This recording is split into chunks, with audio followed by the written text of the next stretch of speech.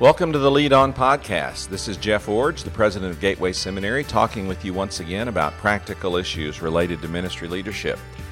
Well, Thanksgiving is past and Christmas is coming, and so today on the podcast I'd like to talk with you about what it means to preach effectively on Christmas or at Christmas, or to, beyond preaching, even teach or lead in meaningful Christmas experiences in your church setting.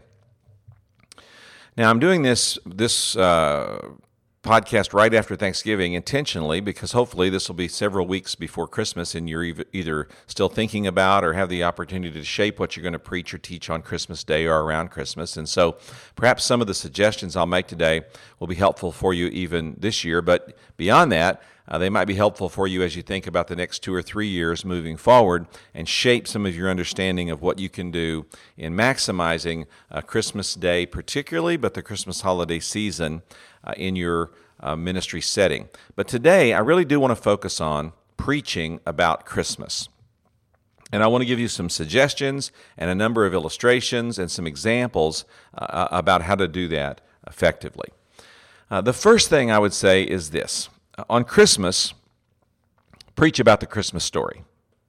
Now, you may say, well, duh, that's obvious. Well, is it really?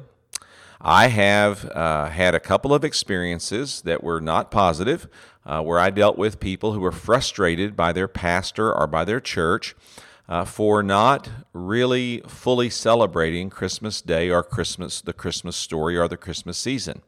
One church was in a series of messages, and the pastor felt it was important to stay with that series. And so, while they had some acknowledgement that it was Christmas Sunday on the Sunday before Christmas, he just carried right on through with his series of messages, and that was not well received. Most people were not only disengaged from his message and the series he was trying to communicate, but were actually frustrated by the fact that no real focus was given to the Christmas story.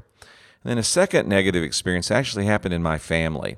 A person in our family who really did not go to church, was not a professing Christian, on a Christmas, Easter Sunday decided, I'd like to go to church and celebrate celebrate Christmas. And so she went to church, and the pastor, for whatever reason, decided that he wasn't going to preach on the Christmas story that year, and he didn't. He preached some other kind of message that was probably from the Bible and probably appropriate in some setting, but wasn't anything to do with Christmas. And she later said to me, I was so disappointed. I'm sure what he had to say was important, but I really didn't know anything about what he was talking about. I do know a little bit about the Christmas story, but that's all I really know from the Bible, and I was really hoping to go and learn more about that so I could maybe understand more about what Jesus was all about. So here was an opportunity for a person who really didn't know anything about the message that was preached because she has little or no contact with the Bible, but really was looking for and anticipating maybe I can learn something more about Jesus if I do go to church on Christmas, because I know that's when they'll be talking about him. So I've had these two experiences. One in dealing with a church that was frustrated because their leadership decided to basically ignore Christmas during the Christmas season, the Christmas story during the Christmas season, and then the other one where a specific person was really looking for the opportunity to know more about Jesus and thought they would get that as a part of a Christmas experience and was disappointed when that didn't happen for them. So when I say, when it's Christmas, preach about Christmas, don't just dismiss that counsel too quickly, because it is tempting to skip the Christmas story, or to avoid it, or to somehow feel like that you're just bored by it and you just don't want to keep repeating it year after year after year after year. Well, resist that temptation. Resist the temptation to skip the story, avoid the story, or be bored by the story, and instead find ways to meaningfully engage the Christmas story during the Christmas season, at least engaging it on the Sunday before Christmas or whatever is Christmas Sunday on your church calendar. Find a way to engage the Christmas story in a meaningful way on that Sunday or during the Christmas season. Now, let's talk about how to do that. And I would challenge you with just this one idea, and that is try to preach one new idea about the Christmas story each year. What I'm saying here is alleviate the pressure of trying to come up with something that's never been said before in the history of Christianity about the Christmas story. That is not going to happen, okay? Basically, everyone knows the story. They've heard it a dozen times or 100 times or 1,000 times. You're frustrating yourself if you think that you have to stay in your study until you come up with a Christmas message that no one's ever heard before or a Christmas Bible study that no one's ever thought of before. You're just not going to get that.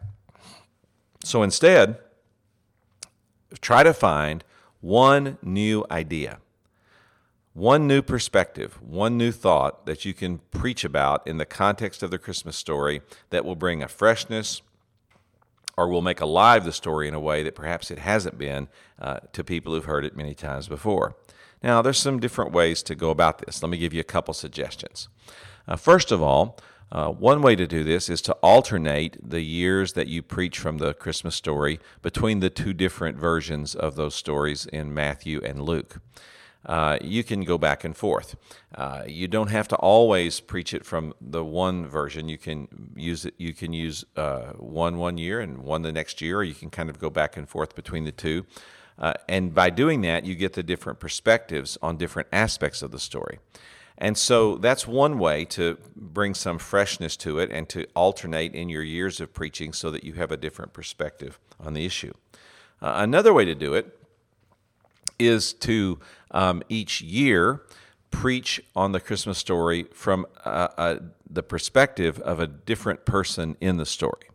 So that one year you preach on the story as it was experienced by Joseph, and then another year as it was experienced by Mary, perhaps another year as it was experienced by the shepherds, another year as it was experienced by the angels. You get the idea.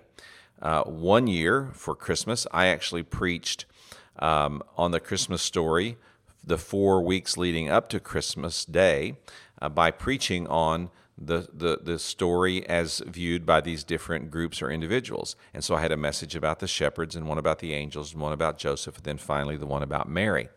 And so in doing that, even during a Christmas season, I was able to look at the story from 4 different perspectives by simply focusing on the texts of Scripture that describe how these 4 different groups experienced the birth of Jesus. So you could do it that way, or you could do it where you just preach one perspective from on Christmas Sunday and spread that over a number of years. Now that raises the question, when I'm trying to preach this one new idea, do I have to limit that to one sermon, or should I try to preach multiple sermons, or just what should that look like? Well, I've done it both ways, and frankly, I think both ways can be effective.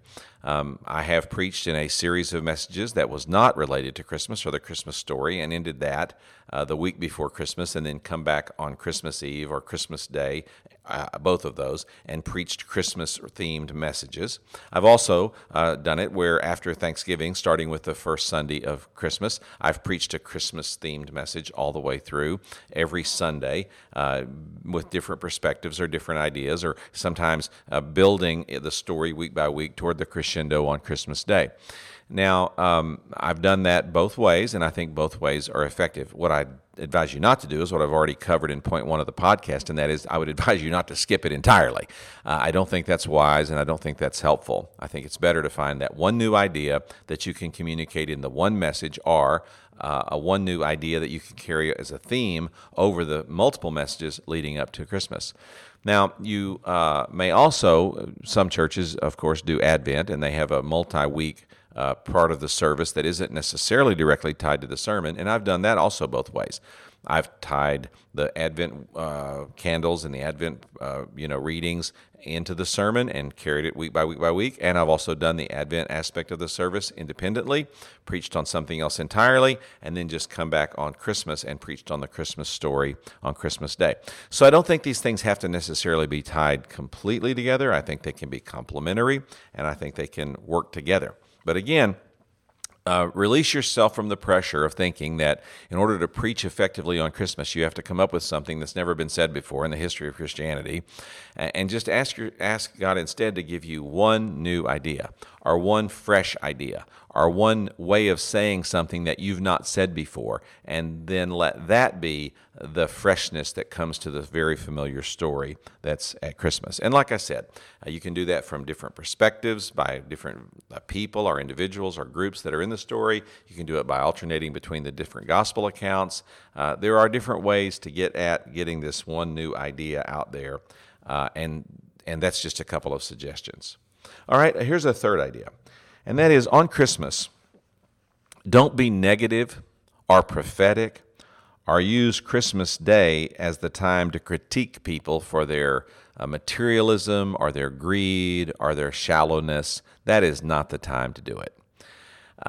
There is a time to preach in a prophetic way and to confront people with their sin. You certainly, in American culture, should be willing to and should confront people with their sins of materialism and greed. There certainly is every reason to confront people for their shallowness about how they relate to God and relate to the things of God. But Christmas Day is not the day for those sermons. Christmas Day is the day to be positive, to be specific, to be clear, and to communicate the gospel message of Jesus Christ, why he came, what his coming means, and why his coming can be significant in the life of every person who's hearing the message. It's a great day for evangelistic preaching in the sense that you're communicating the story of Jesus and the gospel that results from his life. That is important to be accomplished on Christmas, but to preach negatively or prophetically or to somehow use Christmas Day as a day to condemn or to berate or to in some way speak negatively about the joy of the experience, that is contradictory to what needs to happen on Christmas Day. Take your cue from Christmas music. Christmas music is some of the best music that's ever written in the history of the church because it communicates so clearly about the message of Jesus and about the gospel. But the tone, the perspective, the lyrics of Christmas music tends to be joyful, uplifting, devotional, and personal, and make your preaching the same way. So we're going to preach about Christmas, try to preach one new idea a year, and try to avoid the negative.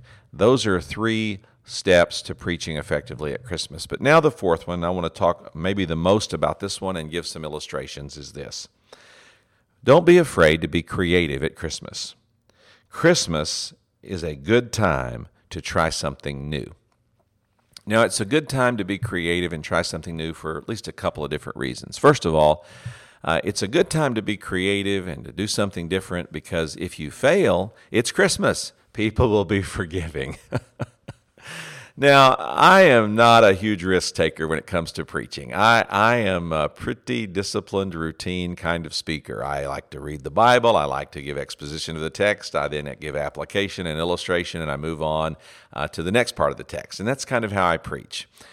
But on Christmas, I found that I was able to take risks and do things that were outside the norm. And in doing so, sometimes I was really successful and sometimes not so much. But people seem to always appreciate the creative effort and were very forgiving, if I can say it that way, and very tolerant, if I can say it that way, of what I was trying to do.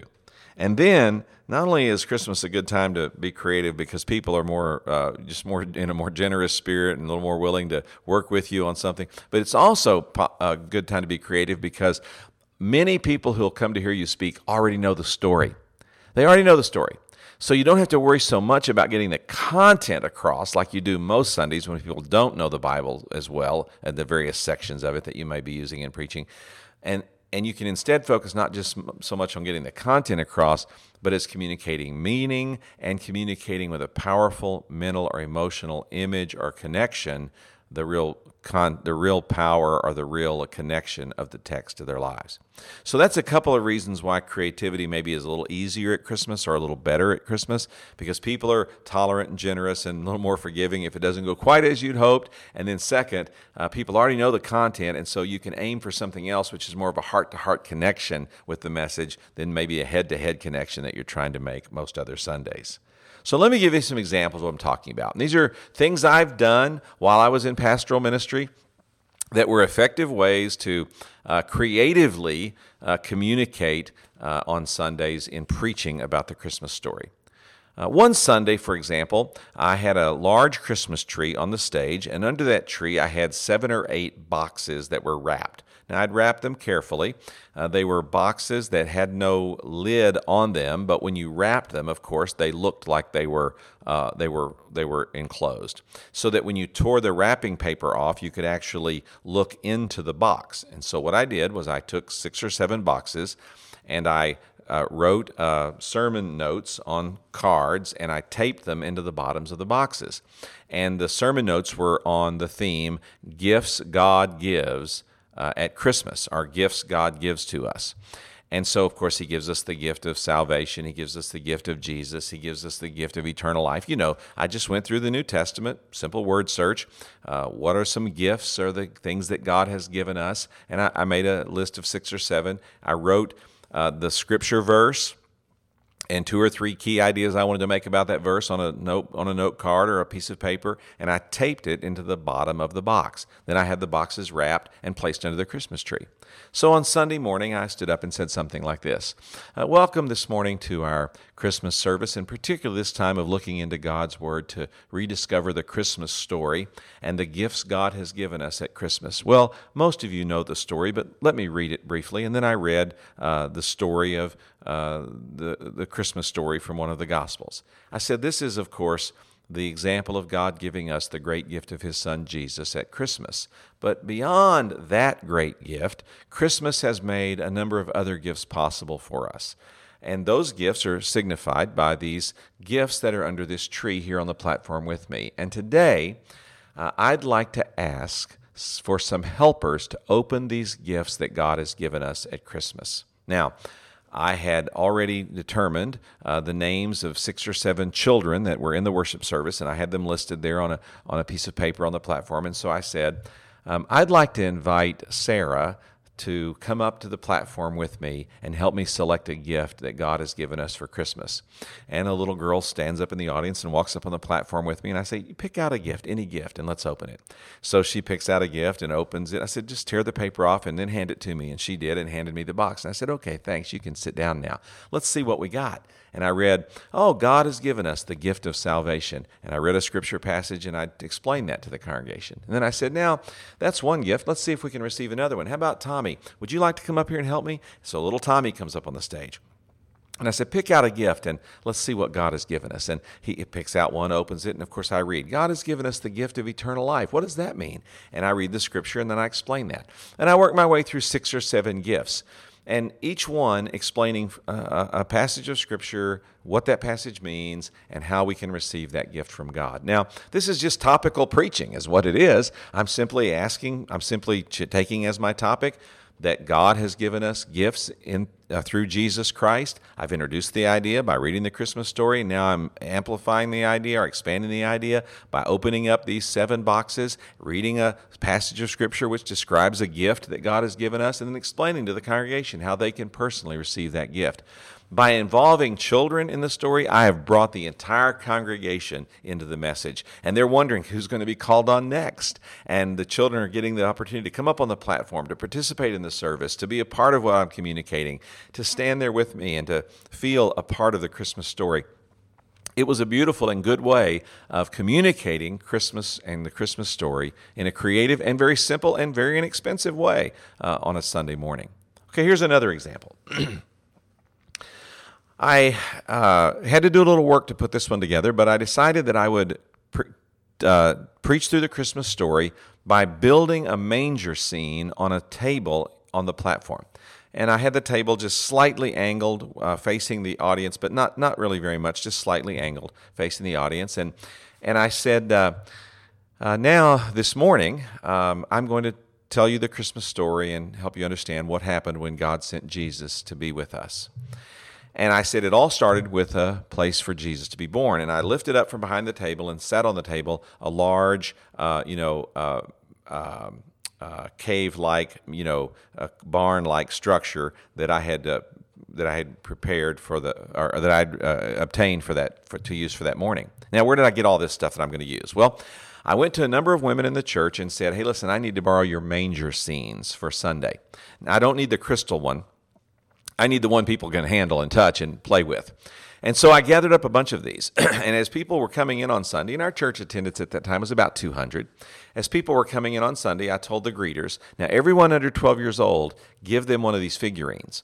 And I gave out dozens of animals and angels, and I gave a bunch of shepherds, and I gave the wise men, and I gave a Mary and a Joseph and a Jesus. Now, I picked out the children I wanted to get Mary, Joseph, and Jesus because, that's getting kind of to the climax of the message, and I wanted to be sure I had responsible kids who would participate in a good way. But the rest of them, I just told the ushers, make sure all these things get handed out.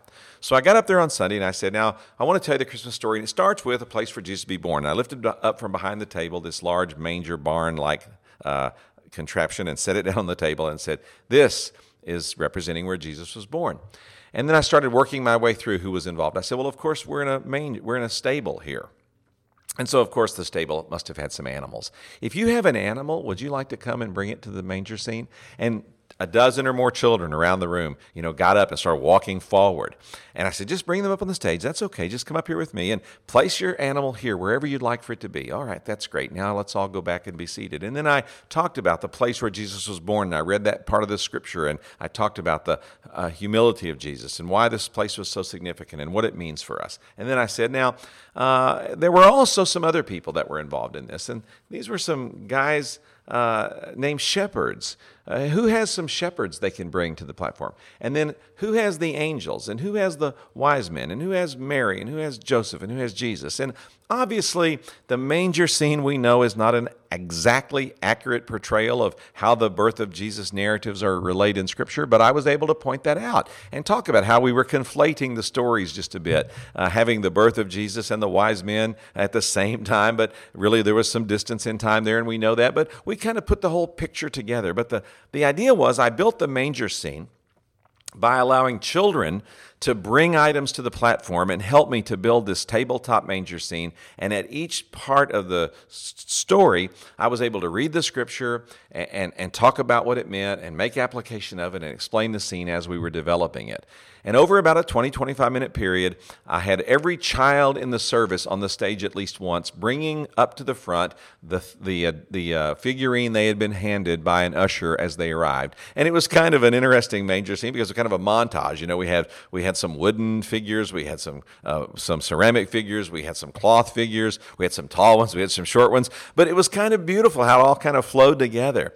And again, very inexpensive to do. Required only the preparation of getting about 50 different items that we could hand out to children as they came in on that morning, and getting the ushers trained or the greeters trained to do that. And it required the preparation of me getting with 4 or 5 women who had multiple manger scenes and borrowing the right ones that we wouldn't be able to damage or destroy, but we could use in the service. And then picking out the children I wanted to bring forward, Mary and Joseph and Jesus, because that was getting to the heart of the message, and I wanted to make sure I didn't have a distraction there. And by choosing, responsible, a little bit older children who would do that. But I had just strong participation, strong ownership, strong emotional connection from the audience and from the children particularly, because they saw this being formed in front of them and they all got to be a part of it. And then another one. While I was a pastor, I noticed that we had a woman in our church who had this fantastic village scene that she would create in her house every year. And this woman had over 100 ceramic village buildings that she used to create this magnificent Christmas display in her home. So I asked her one year, I said, could I borrow 6 or 7 of these for the Christmas message at church? She's like, what do you want to do with that? And I said, well, if you'll just trust me, all I want to do is be able to create a village on the stage and talk about it in relationship to the Christmas story. So she said, okay, I'll trust you with that. So we picked out the ones I wanted. I wanted a schoolhouse. I wanted a factory. I wanted one that she had was like a gym. I wanted a train station, a transportation center, that kind of thing. So I picked out these 6 or 7 buildings that represented different facets of life. And on Christmas morning, I said, this morning I want to talk with you about what it means when Jesus comes to your house. We know Jesus came a long time ago to a manger in a stable to a couple named Mary and Joseph. And we remember that story this morning, and let me read it and talk about it just for a minute. And so I did that. And while I was reading and talking about it, I just had a simple little small manger scene display there on the table in front of me on the platform.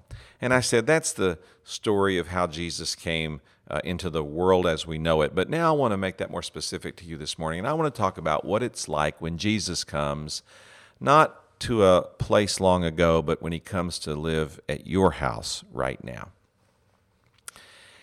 What does that look like, and what does it mean in our world today? And so I brought up a house, and I set it on the I had it behind the table, and I lifted it up and I put it down, this ceramic house, and I said, this is a house. And it's a house that represents the house you live in.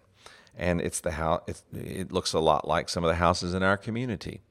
And I talked about what it means when Jesus comes to live in your life personally, when Jesus comes to live in your house. And I said, then once that happens, you find out that Jesus wants to affect all of your life and go with you when you leave your house to other places in our world. And I've lifted up a gymnasium, and I put that up, and I said, this building is a gym. It's where people go to work out and recreate and get healthy. And I said, Jesus wants to go to the gym with you. And when he's there, he wants to meet people, and he wants you to befriend them, and he wants you to build relationships with them. And I said, then here's another opportunity that Jesus can go with you. And I lifted up that factory, and I put it on the stage and on the table, and I said, this is Jesus going to work with you. And he wants to go there and impact people by your integrity and by the way you conduct your business and the way that you represent him in honest transactions. And I talked about what Jesus looks like when he goes with you to work. And so I had Jesus coming to your house and then going to the gym with you and going to work with you. And then I said, and then Jesus likes to go with you wherever you are. And I said, this train station typifies that. He goes with you wherever you travel and with whatever you do. And so you can't be a Christian just in your hometown. Wherever you go, you have to act like him and live like him and carry his values. You get the idea. So I created a village on a table on the platform around this original manger scene. And I said, Jesus came a long time ago, but Jesus still wants to come into your life today. He wants to come to your house. And when he comes to your house and lives with you, changes you, and then goes with you, he wants to go to these other places. And I talked about each one of them and the implication that has in our lives. Now, that one, I did not use anyone else because these ceramics were kind of, delicate a little bit and valuable. I didn't have anybody bring them up on stage or anything like that. I just did it all myself. But nevertheless, by the symbolic movement of the village into place, people were engaged. So when I say to be creative at Christmas, these are some of the things I've done. I did this unwrapping of boxes and engaged children in helping me with that. I did the building the manger scene and had children engage with me in that. I did the creating a village, and while I didn't have anyone physically engaging with me, just the fact of building this thing on this table on the platform helped people to see and to interact with what I was doing in a fresh way. Now, there's other ways to be creative. I know people who've done character messages where they come out on stage dressed up like Mary or Joseph. I certainly get that. I don't really know how I would do that. That's not something I feel like I'd be good at, so I'm not saying that I've ever done that, but I'm saying it can be done, and I would say that's another way to be creative. There's also all kinds of creative things that can be done with technology and with use of video, and I appreciate those things, but sometimes those are beyond what some churches can afford or what they have the technological capability to do or just have the expertise to develop. So if you can do those things, that's great. Go ahead. That's fine. But I'm talking about some simple things that I've just described that really virtually cost nothing except the time and creativity to put them together in advance. So, Christmas. You're going to get to preach on it in a few weeks. So remember, preach about Christmas. Just try to preach one new idea. Don't go negative. That's not the day for it. And then finally, don't be afraid to be creative. To try something you've never done before, to do it in a way you may have never done before. Expand your horizons a bit and see how God might use you in ways you never anticipated. Well, thanks for listening. It's Christmas. It's coming soon. You may have the opportunity to preach on it or lead a Bible study about it or teach on it in some context. Don't be afraid to be creative. Hey, that's part of, Lead On.